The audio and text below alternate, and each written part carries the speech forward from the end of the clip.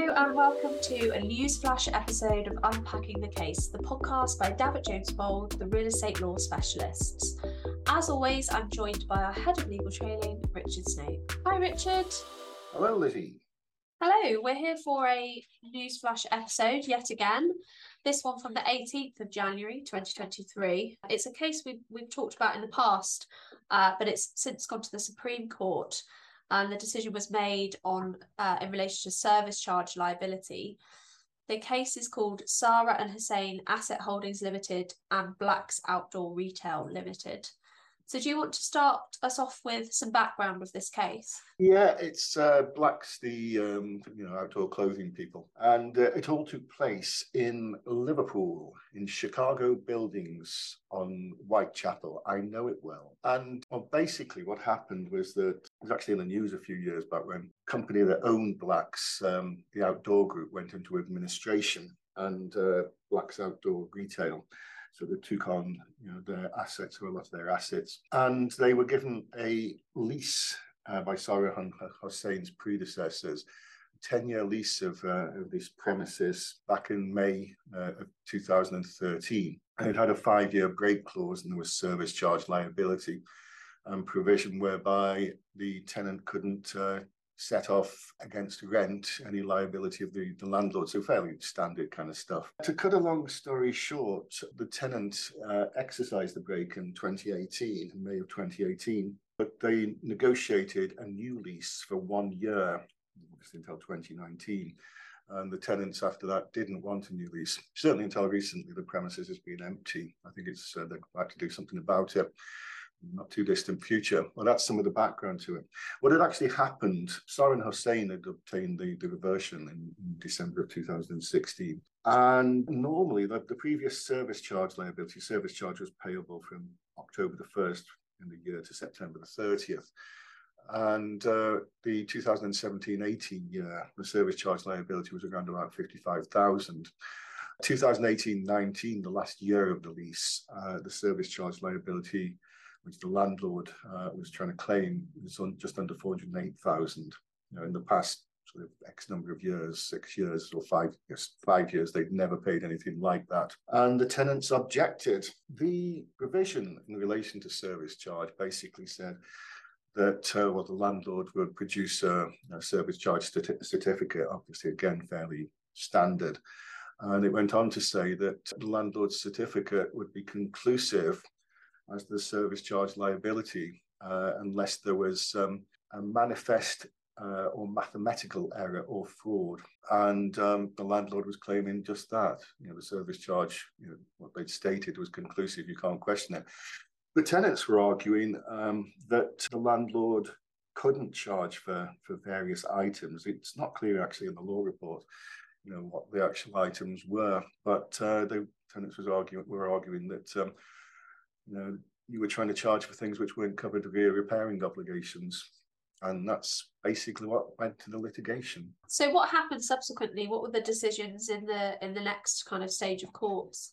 Well, it went to the High Court in 2019. And the High Court basically said that the landlord's service charge certificate might be conclusive as to the costs in terms of what the landlord's actually spent, but it's not necessarily conclusive in relation to potential liability of the tenant, whether it's things were covered by the landlord's repairing obligations, which would be collected, sort of cost of which would be collected via service charge. It went to the Court of Appeal. I think we did include it in podcasts, when it was at the Court of Appeal.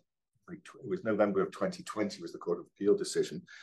And the Court of Appeal basically said that if that's what you've agreed, that's what you've agreed. The landlord's certificate is conclusive and you can't question it, both in terms of the amount and the itemized work. And they basically said that's the exact wording that you've agreed to. They referred to a case which is one of our top 20 historic property cases, Arnold and Britton, a Supreme Court case from 2015, which was actually all about ground rents, but where the Supreme Court made clear that they wouldn't rewrite agreements if they weren't ambiguous. And this isn't ambiguous, and the fact that you'd entered as Blacks into an imprudent agreement was your own fault, if you like. You wouldn't be protected against that.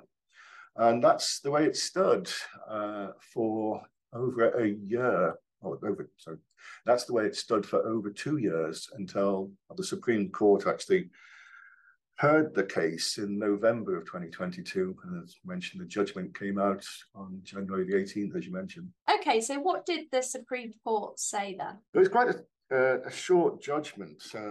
The whole thing. It was a 4-1 majority. There was one dissenting judgment. But Lord Hamblin was the judge who made the major judgment. And 3 others just agreed. They basically agreed with the Court of Appeal. It's a strange decision, actually. They agreed with the Court of Appeal that you've agreed that the service charge certificate is conclusive in the absence of manifest error, mathematical error, or fraud, and you have to actually pay it. But the sort of sting in the tail is they then went on to say this wouldn't preclude you from taking separate action in the court, at a later stage. Basically said it's sort of pay now, argue later.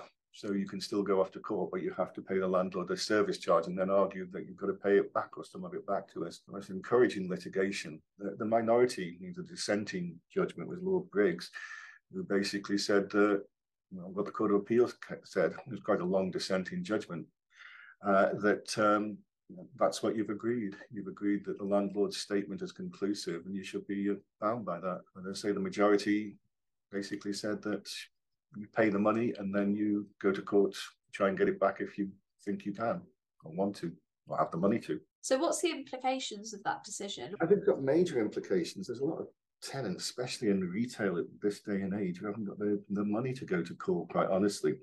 It's also got sort of implications for, there was another decision that I think we talked about in a podcast from early 2021, a case called Criterion Buildings and McKinsey, which is all in sort of Criterion Buildings, sort of Piccadilly Circus, backing onto Jermyn Street in the centre of London, where the tenants, McKinsey, had to pay, according to the lease, a fair proportion of the service charge. And that was held to be a sort of due proportion, would be a fair proportion as determined by the landlord or their agents from time to time. And it was held that they couldn't question that. And I would assume, post the Supreme Court decision and Sara Hossein, that would be subject to, you'd have to pay this money, but you can go off to court. That was well over £2 million. So that's the kind of situation where they might well go off to court. I think the other implications is I don't think the tenants should have let it through in the first place, quite honestly. And residential leases, service charge liability, there's a heck of a lot of statute. There's 85 Landlord and Tenant Act is much amended that you can question left, right and centre service charge. There's absolutely nothing in commercial property. There was a case in 1976 called Finchbourne and Rodriguez that said it's implied that service charge liability must be reasonable. But that was a residential case as well. I think service charge liability should, on behalf of the tenant, subject to a reasonableness test. I think it should also, you might thus think about sort of service charge based on floor area and certainly caps on service charge.